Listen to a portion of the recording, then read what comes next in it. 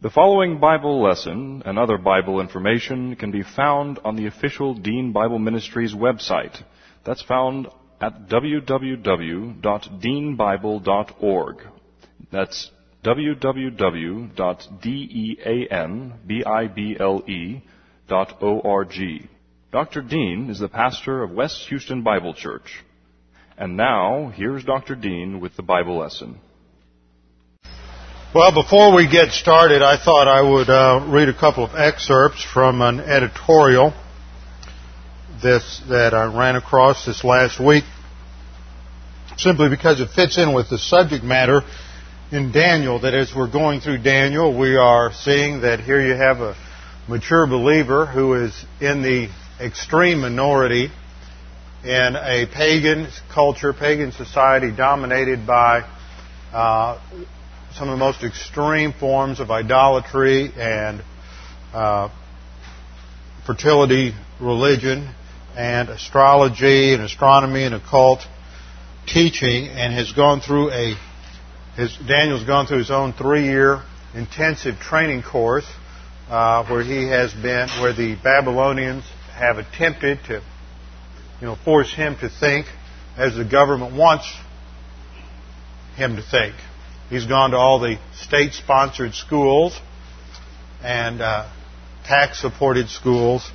So I ran across this editorial. I thought I'd read it first before we get to the point of confession, just because after I read it, many of you are going to get out of fellowship.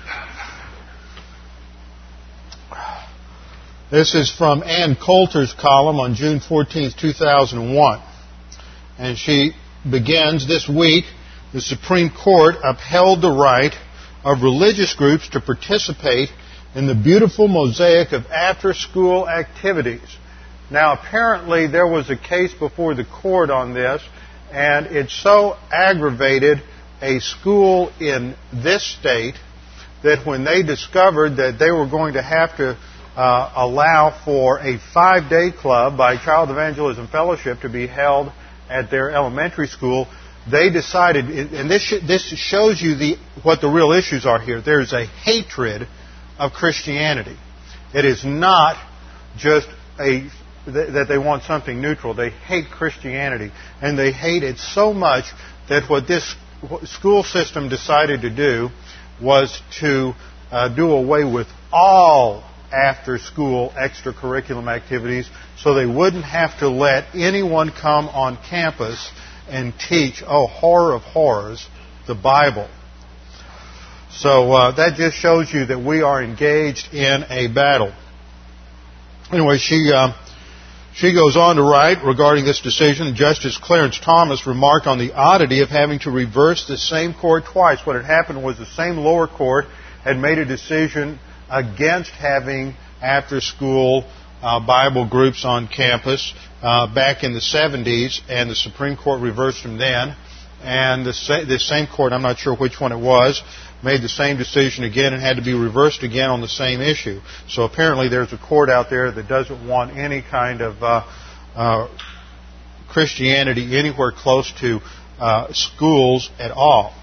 So she goes on to say, at least a 6-3 decision, that is on the Supreme Court, gives us an accurate count of the atheists on the court. Probably as accurate as my dream of giving them all a polygraph test someday. Quote, "Do you believe in a higher being?" No. No, seriously now.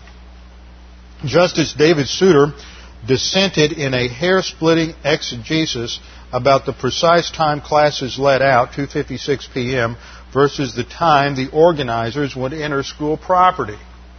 So there's this real antagonism there. We just don't really want to taint our school children or infect them with anything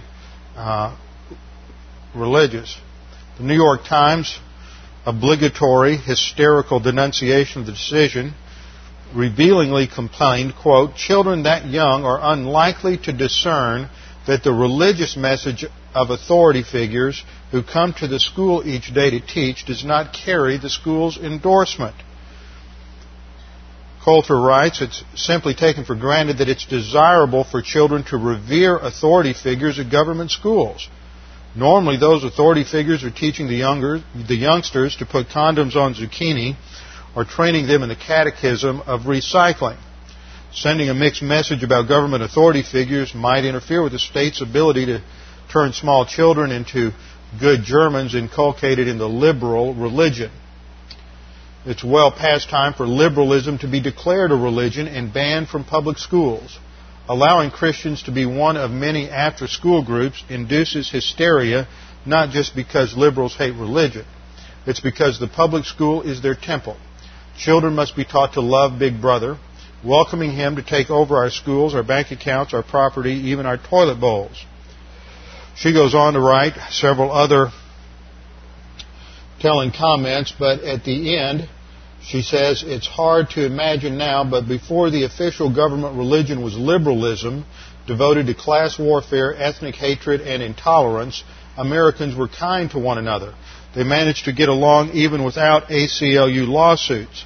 Thus, when back in the early days of the Republic, when there were enough practitioners of other faiths in various states that had established religions, for example, Connecticut didn't disestablish Congregationalism until the 1820s. They still had a state law in the books establishing the Congregational denomination as the state, as the authorized religion of the state of Connecticut.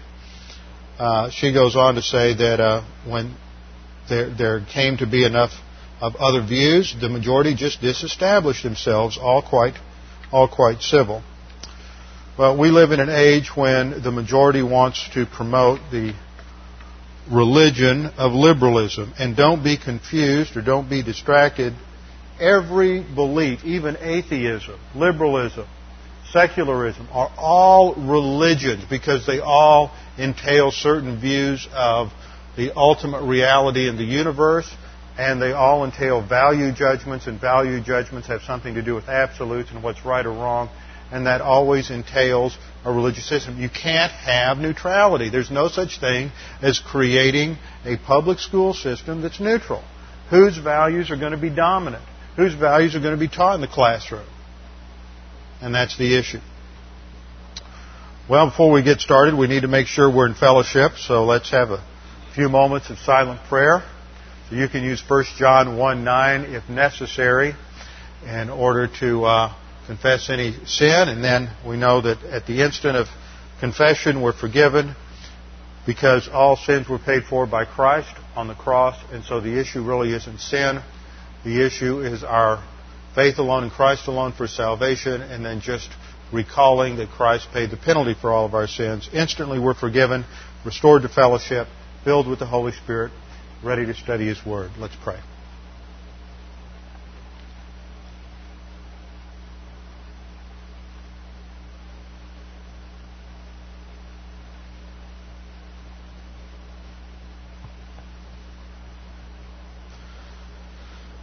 Father, we do thank You that we live in a country that still gives us the freedom to assemble, the freedom to teach Your Word accurately and clearly, the freedom to think, and the freedom to speak our mind, and the freedom to disagree. And Father, we pray that we might not take these freedoms for granted, but that we might recognize that there is a battle going on all around us, and part of our role in this battle is to exercise our freedom to be in Bible class, to learn Your Word, to study Your Word, and to apply doctrine in every situation in our lives. Father, as we continue our study of this book of Daniel, where we see this fantastic example of one individual taking a stand for the truth in his personal life and throughout his career, and how You blessed him in that, may we be challenged by that and be willing to follow that example. Now, Father, we pray as we study the things that we are looking at this evening to understand Your plan and purposes for history and how to interpret Your prophecies, that we would be able to understand these things and be clear on what the issues are. We pray this now in Christ's name. Amen. We are continuing our study of Daniel, and last time we came down to Daniel 2:34 and following, where Daniel begins to tell Nebuchadnezzar the content of his dream. Nebuchadnezzar had been disturbed by a dream he had had, not just one dream, but a dream he had over and over and over again. Nebuchadnezzar, just to remind you, Nebuchadnezzar was one of the greatest monarchs, one of the greatest emperors, one of the greatest military men of all of history. He was, prior to Alexander the Great, he was a young man, probably in his late 20s or early 30s, at the time that he conquered both the Assyrian Empire and then the Egyptian Empire, and he finalized that defeat at the Battle of Carchemish, which was up in Syria. That was a vital strategic area because it gave him control of all of the major trade routes in the ancient Near East. Once he defeated the Egyptian army there at Carchemish and they retreated rapidly to Egypt, it left Nebuchadnezzar as a young man in control of the largest piece of real estate that any one individual had controlled in almost all of human history. I think the Babylonian Empire was larger than any other empire in history. Now, at that stage, when he has consolidated his power, some 2 or 3 years after ascending to the throne, he began to be disturbed in his sleep by some dreams. Now, he wasn't just worried, and then his worry and anxiety generated some sort of dream from his subconscious. This was a dream that was given to him by God. It was part of divine revelation. And we see that in the midst of that dream, he's confronted with the fact that even though he possesses all the details of life in a degree and in such an abundance that none of us in this room probably could even imagine the kind of power, the kind of control, the kind of prosperity that he enjoyed. And yet, when he is at the very top of all of the aspirations of human ambition, he has this dream, and he focuses on this dream night after night after night. And it disturbs him, and he doesn't know what it means, but he senses that this dream has something to do with his own position, his own power. It has something to do with the future. And so he is disturbed. He goes to all of his counselors, all of the wise men, all of the academics, all of the soothsayers and fortune tellers and astrologers in the empire, the greatest men that he knew, men who had taught him when he was a young man, taught him all of the religious systems of Babylon, taught him their systems of astrology and astronomy and all of their systems of prophecy. And he went to them and he said, okay, if you guys really believe this, that this is really true, then I'm going to put you to the test because I'm so disturbed by what I've seen in my dream that I want to find out if you're just going to be blowing smoke at me or if you really have the answers to life's problems. And so I not only want you to give me the interpretation of the dream, I want you to tell me what I dreamed. So he puts them to the ultimate test. Now, it's a test they realize they can't pass, and so they try to crawfish, and they try to get out from under the situation. They try to tell him that no one can do that. It's impossible. They could only do that if God told them how to do that. And, of course, they're just setting the stage for Daniel to come in. And so we saw that Daniel heard about this because the penalty was that if they couldn't do this, then they were going to be executed. They would be torn limb from limb, not a pleasant death. And their houses would be turned into public urinals to express exactly what Nebuchadnezzar thought of their whole system and their whole approach to life. Well, when the executioners came to Daniel to get Daniel, he said, wait a minute, God's going to give me the solution. Take me to the king and let me tell him. So he went to the king, informed the king that God would give him the solution, tell him what the dream was and its interpretation. Daniel went home, got with his 3 friends, and they prayed. Late into the night, God revealed to Daniel the content of Nebuchadnezzar's dream and its interpretation. And then we came to the point of verse 34 where he begins to tell Nebuchadnezzar just exactly what it was that he dreamed. Now, at that point, we stopped. We took a pause, a parenthesis, because this is one of the most significant chapters in all of the Bible for understanding God's prophetic plan for human history and for understanding God's outline of human history. It is one of the most remarkable prophecies of all time. And we lived in a time which was really not that long ago, maybe 4 or 5 decades ago, when people in this country were truly educated every one of you would know exactly what this dream related to. There was a time when, in the history of Western civilization, when it was just common knowledge to understand the 4 kingdoms of Daniel's dream.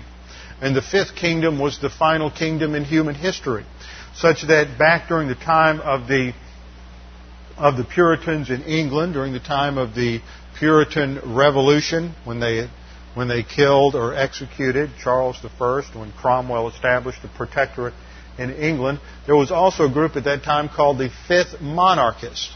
Now, they had taken this to an extreme, and they were almost anarchists, but they got the term 5th monarchy from the 5th kingdom in this outline of Daniel chapter 2, and that became a general term for anarchists over the centuries, was 5th monarchists.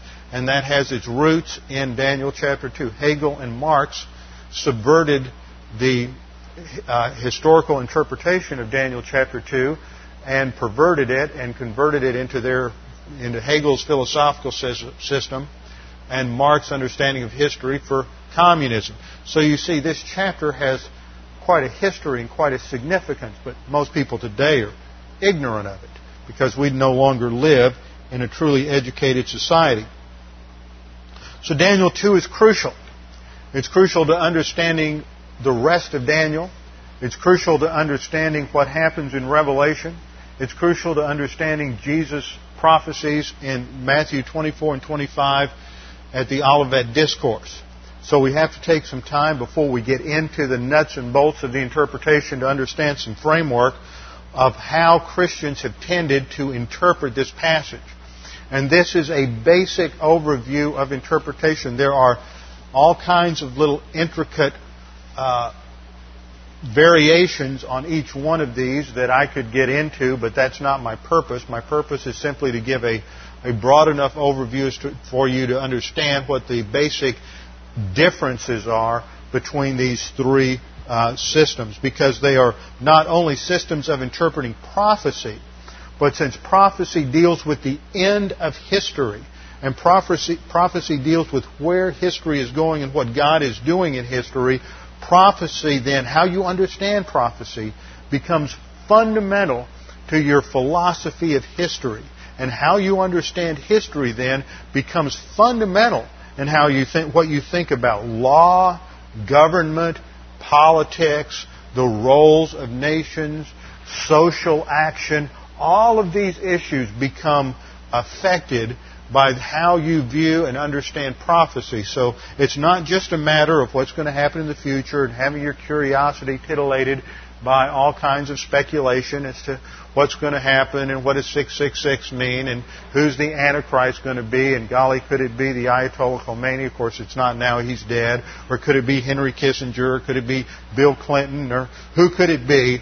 But we're not going to get into that, but we're going to look at the foundational issues. Now, last time we saw, I wanted to focus this on 3 key questions. 3 quick key questions, and you need to get these fixed in your mind. The first is, what is the relationship of Christ's return to the end of history? Second, will the kingdom of Christ ever dominate human cultures? And third, what ends evil in history? Now, I'll go over those again because I ran through them rather quick. First of all, what is the relationship of Christ's return to the end of history? Jesus Christ is going to come back. Does that end history? Is that going to just bring in another phase of history? How does it relate to human history? Second question, will the kingdom of Christ... Now, I'm making a specific point of stating it that way. The kingdom of Christ, the Messianic kingdom. Because the Bible talks about the kingdom of God in different ways. It has the phrases such as the kingdom of heaven, the kingdom of God, and those are distinct terms from the kingdom of Christ or the kingdom of the Messiah. And what happens is, if people think these terms are synonymous, you can end up really getting confused and misinterpreting some passages of Scripture. So will the kingdom of Christ ever dominate human cultures? And then the third question, what is it that brings evil to an end in history? What ends evil in human history? So here are the three questions. Now, the three schools of thought are premillennialism, that Christ returns before the millennium, amillennialism, that there's no literal millennium, and postmillennialism, that gradually the church brings in the millennium, and Christ comes back post-millennially or after the millennium. So let's just survey the answers. First of all, Christ's return ends history. Second, the kingdom of God, or the kingdom of Christ, will at some time dominate this world's culture. And third, evil remains in force until Christ returns. Amillennialists and postmillennialists all say that Christ's return ends history. Human history ends with Christ's return. Premillennialists say no, Christ's return ends the tribulation, but the millennial kingdom is part of human history. It is the last stage in human history, and human history does not end until God or Christ brings in the kingdom and brings to fulfillment the original creation mandate for man to subdue the earth under the authority of God. Premillennialism says that the kingdom of God or the kingdom of Christ will at some time dominate this world's culture. That the kingdom of Christ will at some time dominate this world's culture. And that will only be in the Messianic kingdom. Postmillennialists say the same thing, but the church is going to bring in the kingdom and then Christ will return. Premillennialists say evil remains in force until Christ returns. And I want to point out something, that in premillennialism you have a true substantive understanding of the depravity of the human heart. I don't think in all my readings of postmillennialists that they really grasp the fact that even saved people still have a sin nature that's just as capable of extreme heinous sin as it was prior to salvation. Salvation does not reduce, change, or remove the sin nature. It does break its power, but it doesn't remove it. After salvation, you were just as capable of committing all of the horrible sins that you were before you were saved. Now, if you don't believe that, show up Sunday morning, first hour, as we go through our study of Samson. If there ever was anybody as self-centered, self-absorbed, sex-oriented, perverted as Samson was, and yet he was a believer according to Hebrews chapter 11. Now, see, that just shows a lot of people that you don't have to be pure to be a believer. Now, he suffered a lot because of his disobedience, and that goes along with it, but he was still a believer. Amillennialists also believe that evil remains in force. They are pessimistic. It's only the postmillennialists who has an optimistic view that somehow things are going to get better and better. Okay, that's our overview. Last time we looked at the history of premillennialism and saw that it extends back to as early as the early days of the church age. The early church fathers were premillennial. They believed that Christ was going to return and then set up His kingdom. That was what was taught in the Old Testament, that Israel had a messianic expectation that the Messiah would come and set up a kingdom and rule on the earth on the throne of David in Jerusalem. And so this chart demonstrates it. We're currently in the church age, somewhere hopefully right near the end. Church age is followed by a 7-year tribulation. That is ended by the second coming of Jesus Christ to the earth. And that at that time He inaugurates the millennium. Now, just a note, one thing that has happened to bring confusion to this whole issue is that due to the pressure of the debates between premillennialists and amills and postmills, some premillennialists are trying to find a middle ground. And I think they have compromised and they've started interpreting certain passages as in the same way that amills have. So what they're going with now, and here's the catchphrase, that we're already in the kingdom, but it's not yet fully here.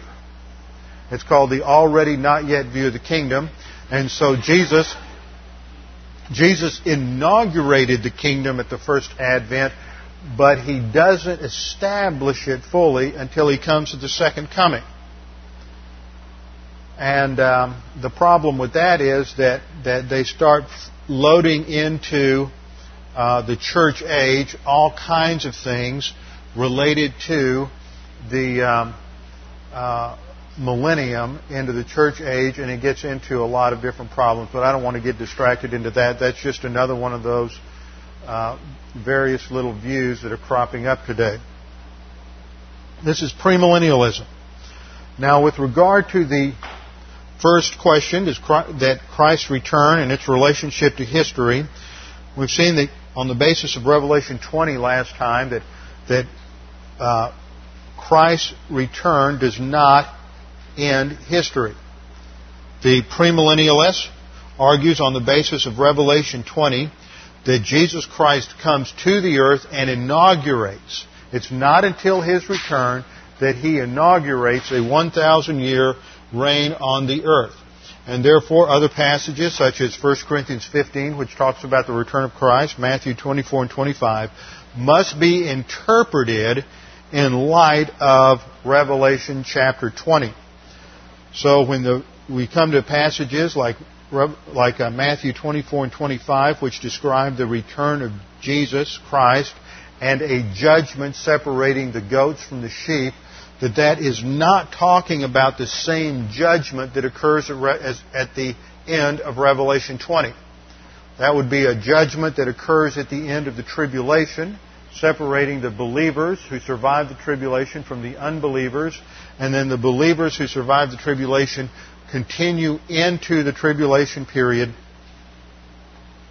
as in their mortal bodies to reestablish, to repopulate the earth. So the judgment of Matthew 24 and 25 is then seen as an elimination of unbelievers, not the final judgment. The second question we ask, the kingdom of God will someday literally dominate, or the kingdom of Christ will someday literally dominate this mortal world's culture.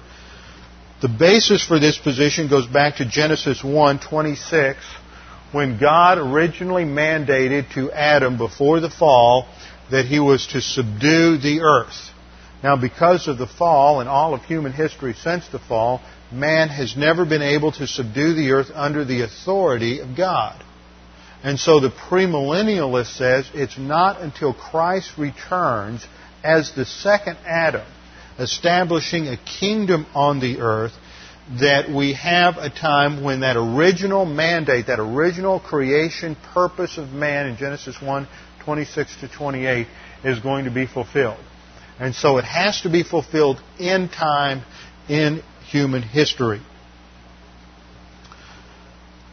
Dr. Charles Ryrie states about this, concerning the goal of history, the premillennial dispensationalist finds it in the establishment of the millennial kingdom on earth, which the covenant theologian, that's the amill and the postmill, which the covenant theologian regards as the eternal state.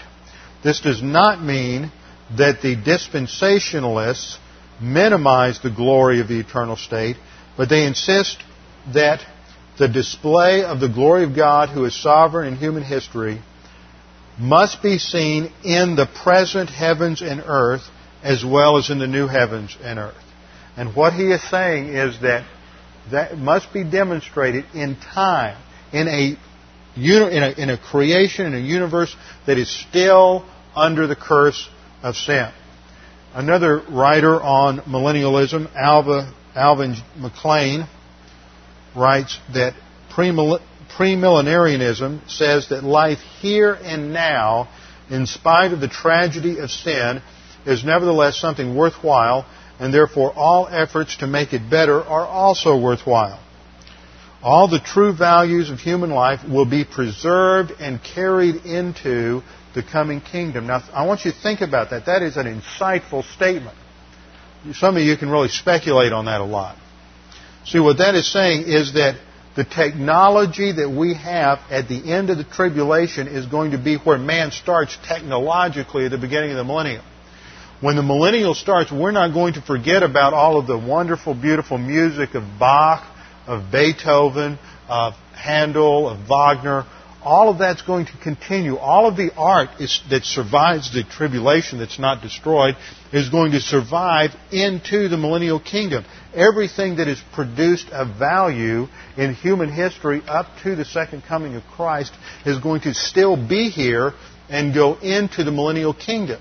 Because ultimately what is happening in the millennial kingdom is the bringing to pass the mandate of Genesis 1:26-28 that man is going to dominate and subdue the earth.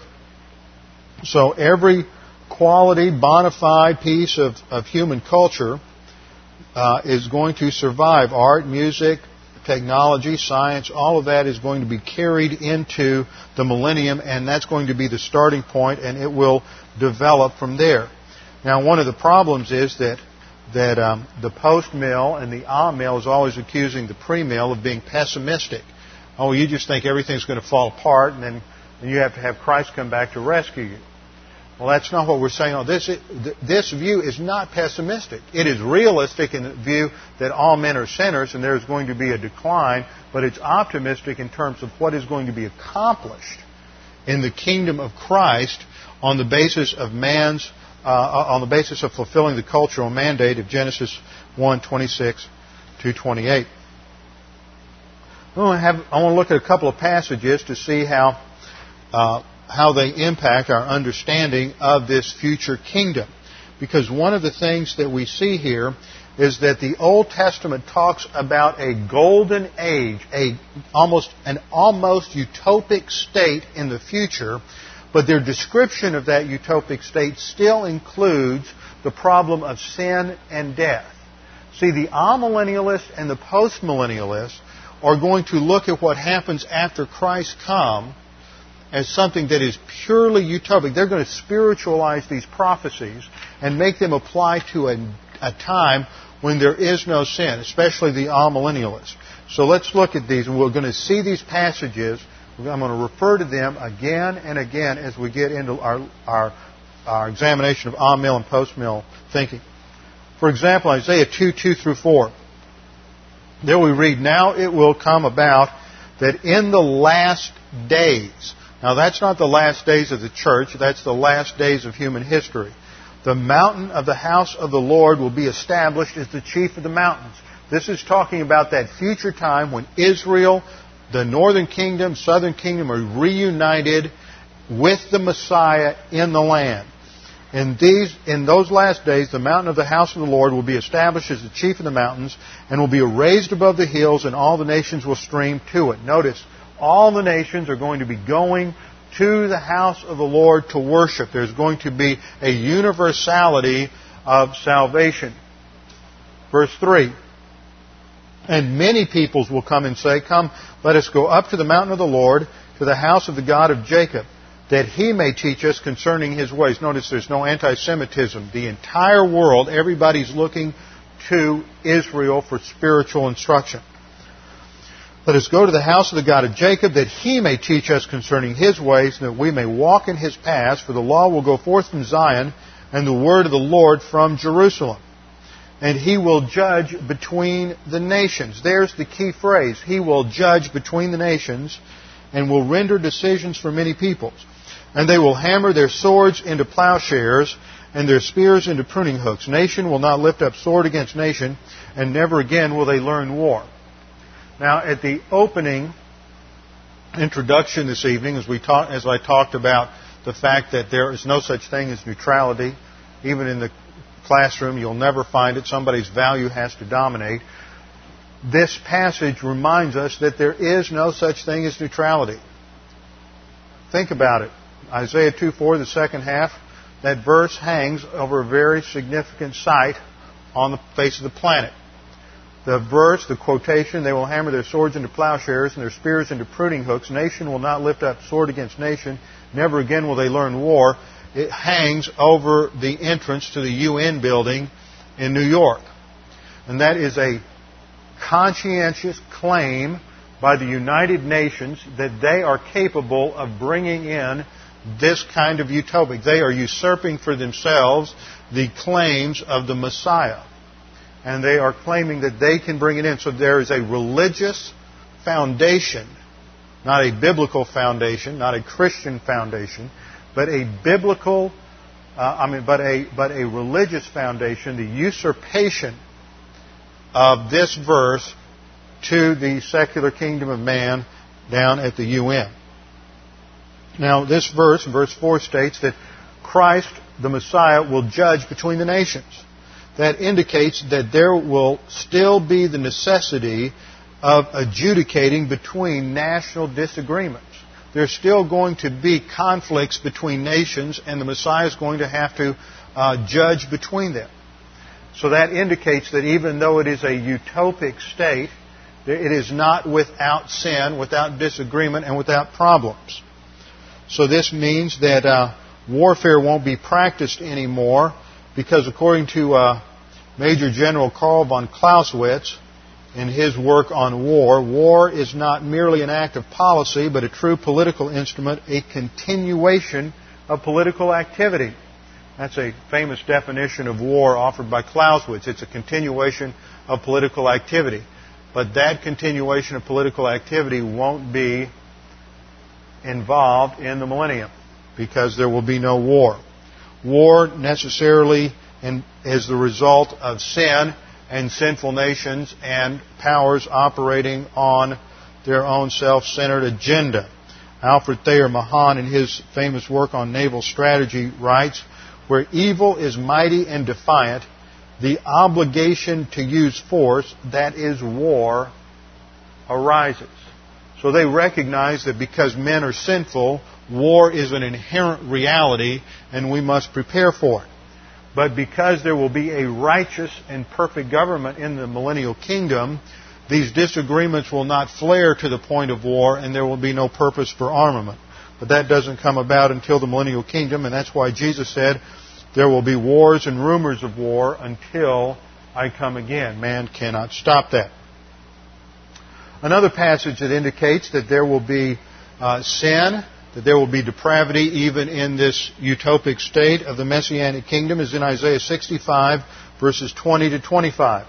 There we read, "No longer will there be in it," that is in the kingdom, "an infant who lives but a few days, or an old man who does not live out his days." See, there won't be health problems. There will be a reversal of man's limitations since the flood, and they will live out their days even 1,000 years. "For the youth will die at the age of 100, and the one who does not reach the age of 100 shall be thought accursed. And they shall build houses and inhabit them. They shall also plant vineyards and eat their fruit."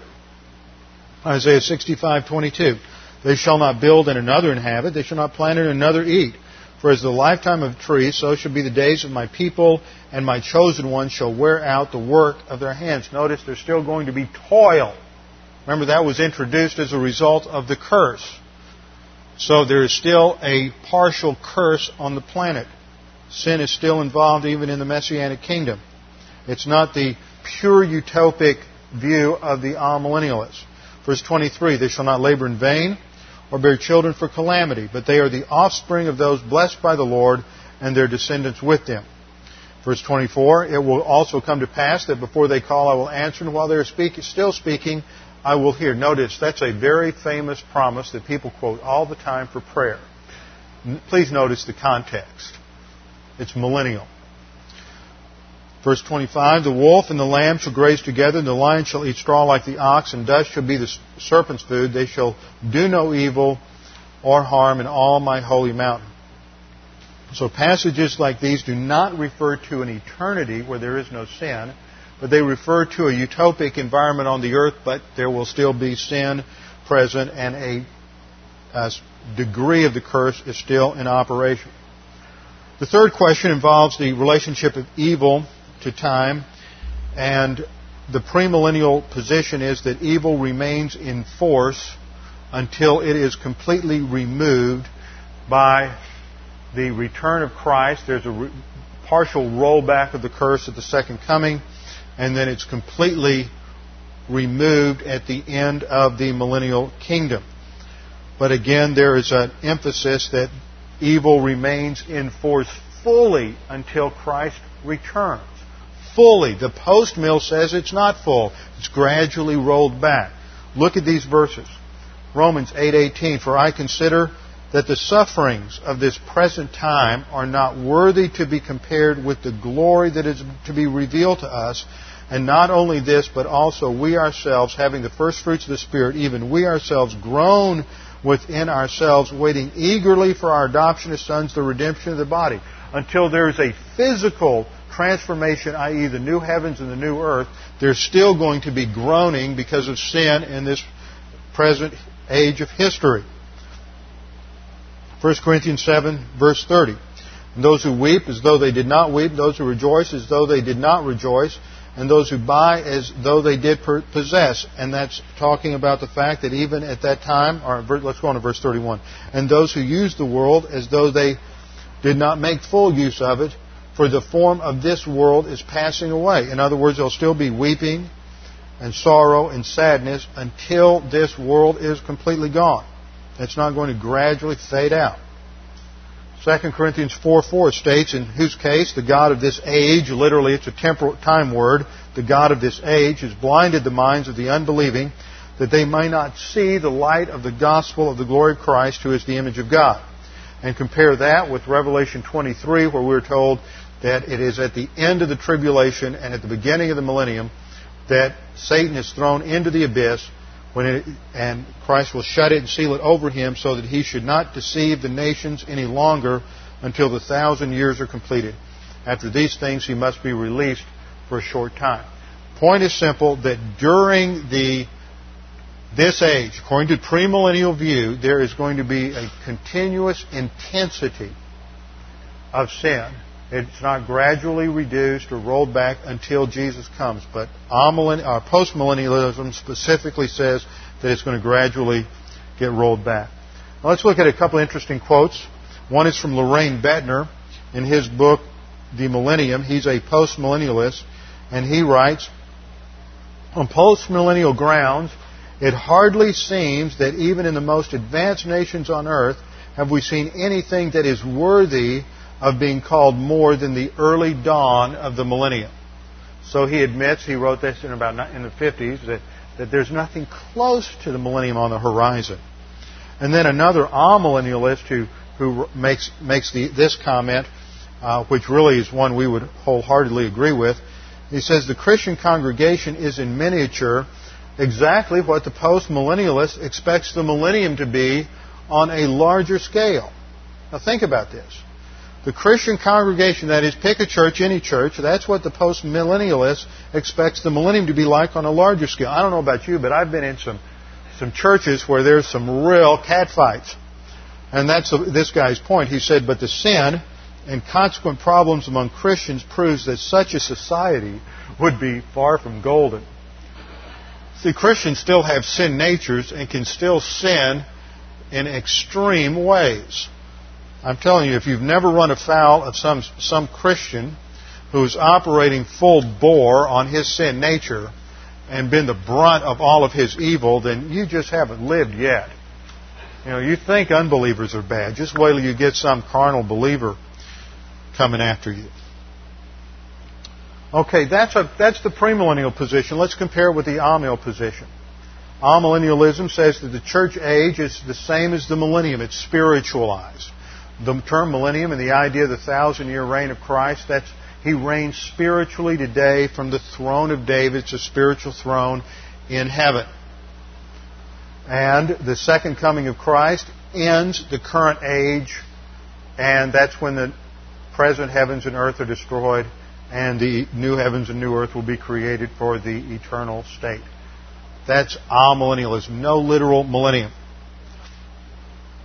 As with premillennialism, amillennialism has its roots in the age before Christ. The interpretation that is applied for amillennialism goes back into ancient Greek culture. The origin of this sort of spiritualizing goes back to a Jew in Alexandria, which was located in North Africa and Egypt. A Jew by the name of Philo. Philo of Alexandria, along with the other rabbis, many other rabbis in North Africa, tried to combine the Old Testament with Platonism. Now remember, Plato taught that everything physical or material was inherently evil and everything spiritual or immaterial was inherently good. And so where that will go is that which is literal, the letter, is evil, and you have to find the spiritual behind it. So what they were doing is they were merging biblical concepts with Greek philosophy, and that always gets us in trouble. When we try to merge divine viewpoint with human viewpoint, we're always going to destroy divine viewpoint. What they were trying to do is, what was happening at the time is the Jews were coming under a lot of criticism and ridicule from the Greek intellectuals. So rather than stand their ground on the truth of the Scriptures as they had it, they thought, well, let's try to make this more acceptable to these Greeks so we won't be such an affront to them. So they began to compromise and they began to adopt a Greek approach to interpretation.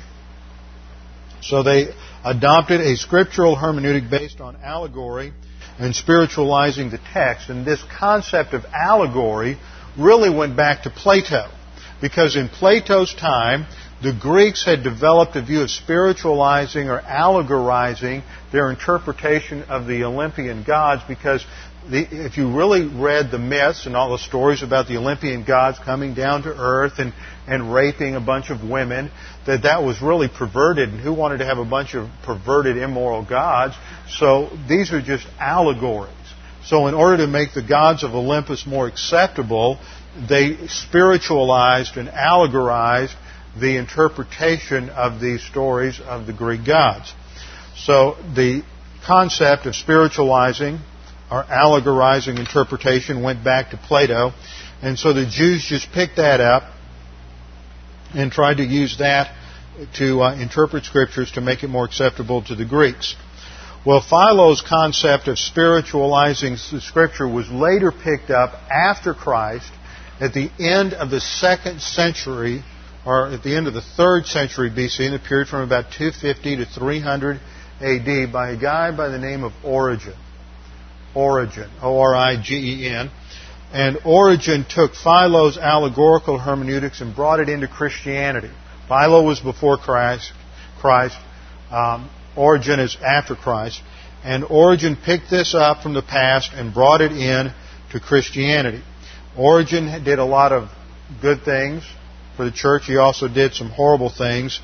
And one of the horrible impacts that he had was in spiritualizing the text. For example, this is how he would interpret Scriptures. In his commentary on Matthew, Origen psychologizes the prophetic imagery of the passage. When Christ says that He is going to come on the clouds of heaven with power and great glory, Origen spiritualized that. It wasn't a physical, literal coming in the clouds with glory, but that this relates to Christ coming to the mature believer, his spiritual encounter with Christ every time he read the Scriptures. See, it's spiritualized. It's not something that happens in the future and literal. It's just Christ comes to you every time you are impacted by the Scripture. He taught that there were basically two comings, that the two comings of Christ were, the first was in humility when you trust Christ as Savior, and the second was any time that you are impacted by Jesus in your life. So it could refer to Christ coming to the mature believer in the Scriptures. Sometimes he says it refers to Christ coming in the flesh in the 1st century. Sometimes at the destruction of Jerusalem in 70 A.D., that Christ comes as a spiritual presence when the Holy Spirit was given at Pentecost, and He comes now in every single manifestation of redeeming power, any reformation in history, and any time you have spiritual insight. Those are all comings of Christ. So there's not just two comings, there's hundreds, thousands, millions of comings of Christ. But if you're thinking, you ought to go back to a passage I quoted about 10 minutes ago, when Jesus said there will be wars and rumors of war until I come again, in that same Matthew 24 passage. Now, when Jesus said, until I come again, if that refers to the coming of Christ when we read the Scriptures, then war should have ended a long time ago. See, when you spiritualize that, all of a sudden you start losing any real meaning. The meaning of Scripture just becomes very broad and general and starts getting washed out and diluted. Leon Morris writes concerning this allegorical method that the spiritualizing method was greatly advanced by the work of Tychonius. So from Origen you go to the next guy, Tychonius, who interpreted nothing on the basis of its historical setting or the events of the first century. It didn't matter to them what the original historical setting was. Exegesis, history, culture, context is irrelevant. It's just whatever God makes it mean to you right now. So Tychonius is the bridge from Origen to Augustine. And Augustine lived at the end of the 4th century A.D. and is the father, really, of amillennial theology. It's first systematized and explained in his book, The City of God, which was the most significant piece of literature to be written in the early church, and its impact both on Catholics throughout the Middle Ages and on Protestants in the Protestant Reformation is unsurpassed by anything else. Nothing comes close to the impact of Augustine's book, The City of God, from about 400 A.D. up really until about 1800 A.D. And in that he rejects as simply Jewish influence the idea that there would be a future golden age in the mortal world. So Augustine shifted everything to a spiritualized, allegorized interpretation. And so nothing happens literally. Now, to justify their position, they'll go to passages like Hebrews 12:22. There we read, But you have come to Mount Zion and to the city of the living God, the heavenly Jerusalem, and to myriads of angels. And they would say, well, that's spiritual. That's talking the heavenly Jerusalem. That's just heaven. No, this is a literal interpretation of a future new Jerusalem in the millennial kingdom. But see, they spiritualize these things out, and so it really doesn't mean what it says. They apply it to some general spiritualized heaven. It just refers to heaven in general. Another passage that they go to try to support allegorical or spiritual interpretation is in Revelation 11, verse 8. There is the description of the dead bodies of the prophets who are laid out on the streets of Jerusalem for all the world to view. And the text states, and their dead bodies will lie in the street of that great city, and then we have a bad translation, which mystically is called Sodom and Egypt. And see, they go right to that, and they would say, well, see, this justifies a spiritual or allegorical interpretation. No, it doesn't. Not at all. First of all, it's a bad translation. The word mystically isn't there at all. It is the Greek word pneumatikos, which means spiritually. So what is happening is that the writer is saying that Jerusalem at this time, because of its paganism, because of its rejection of God, at that time in the middle of the tribulation, is like Sodom and Egypt. It is represented by all of the worst in paganism in all of human history. And so it is just using an analogy.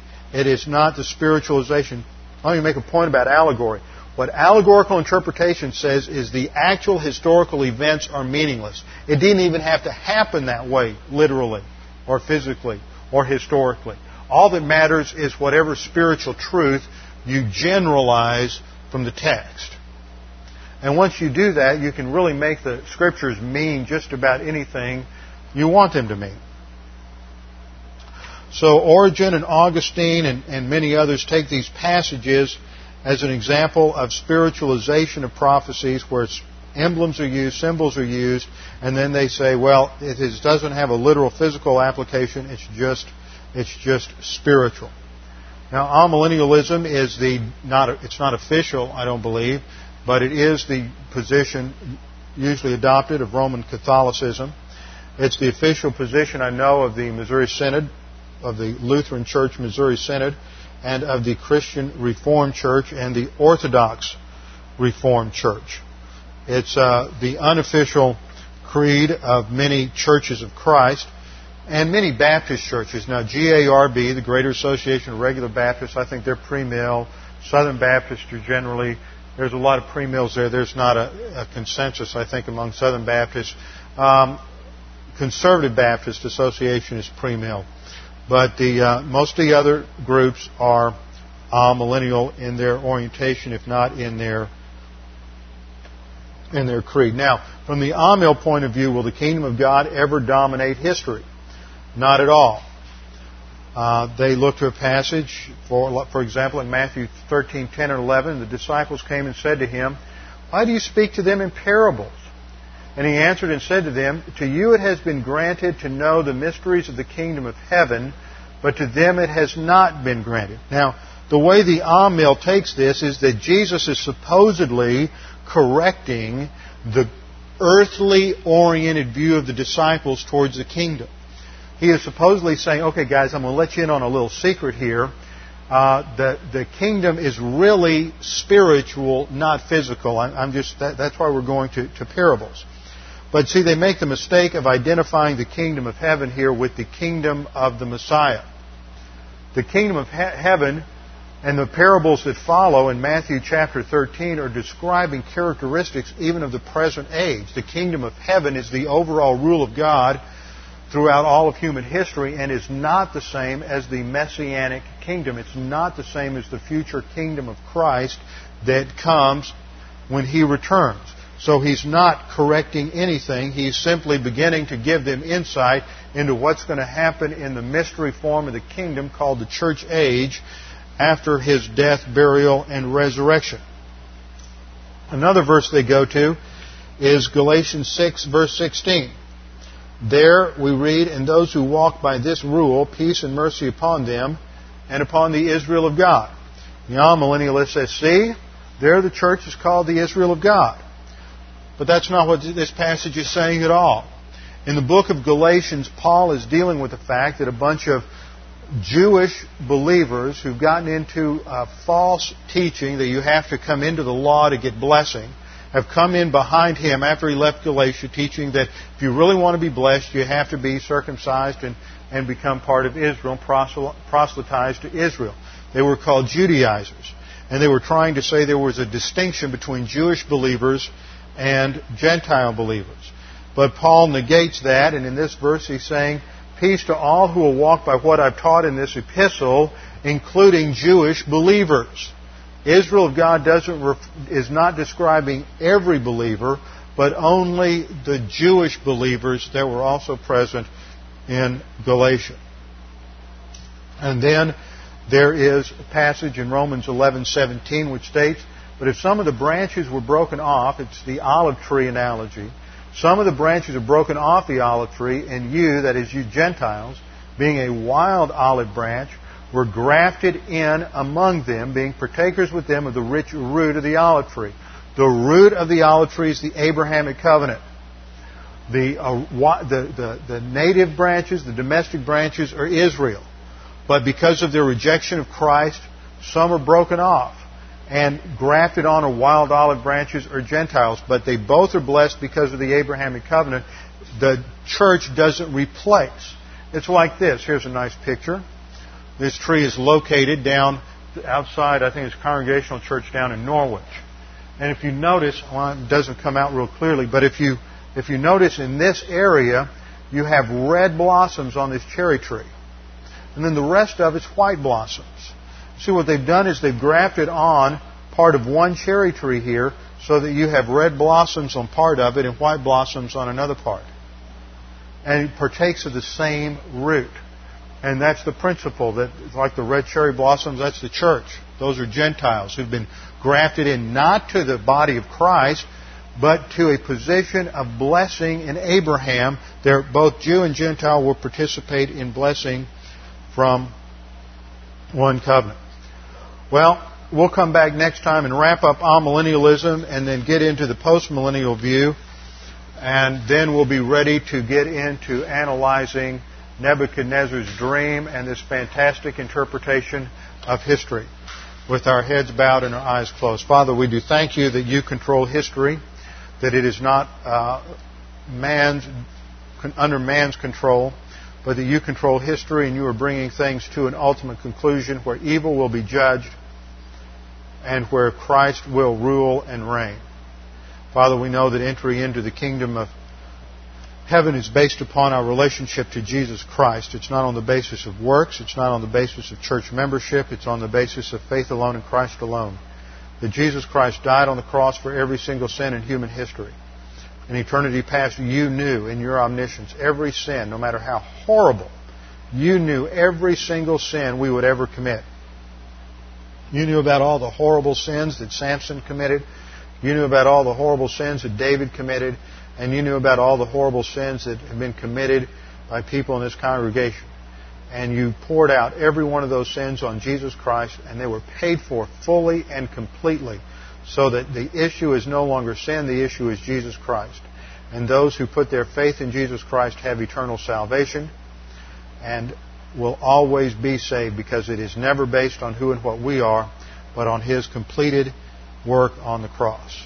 So right now, anybody who is without hope can have certainty in knowing that they can have eternal life by simply putting their faith alone in Christ alone.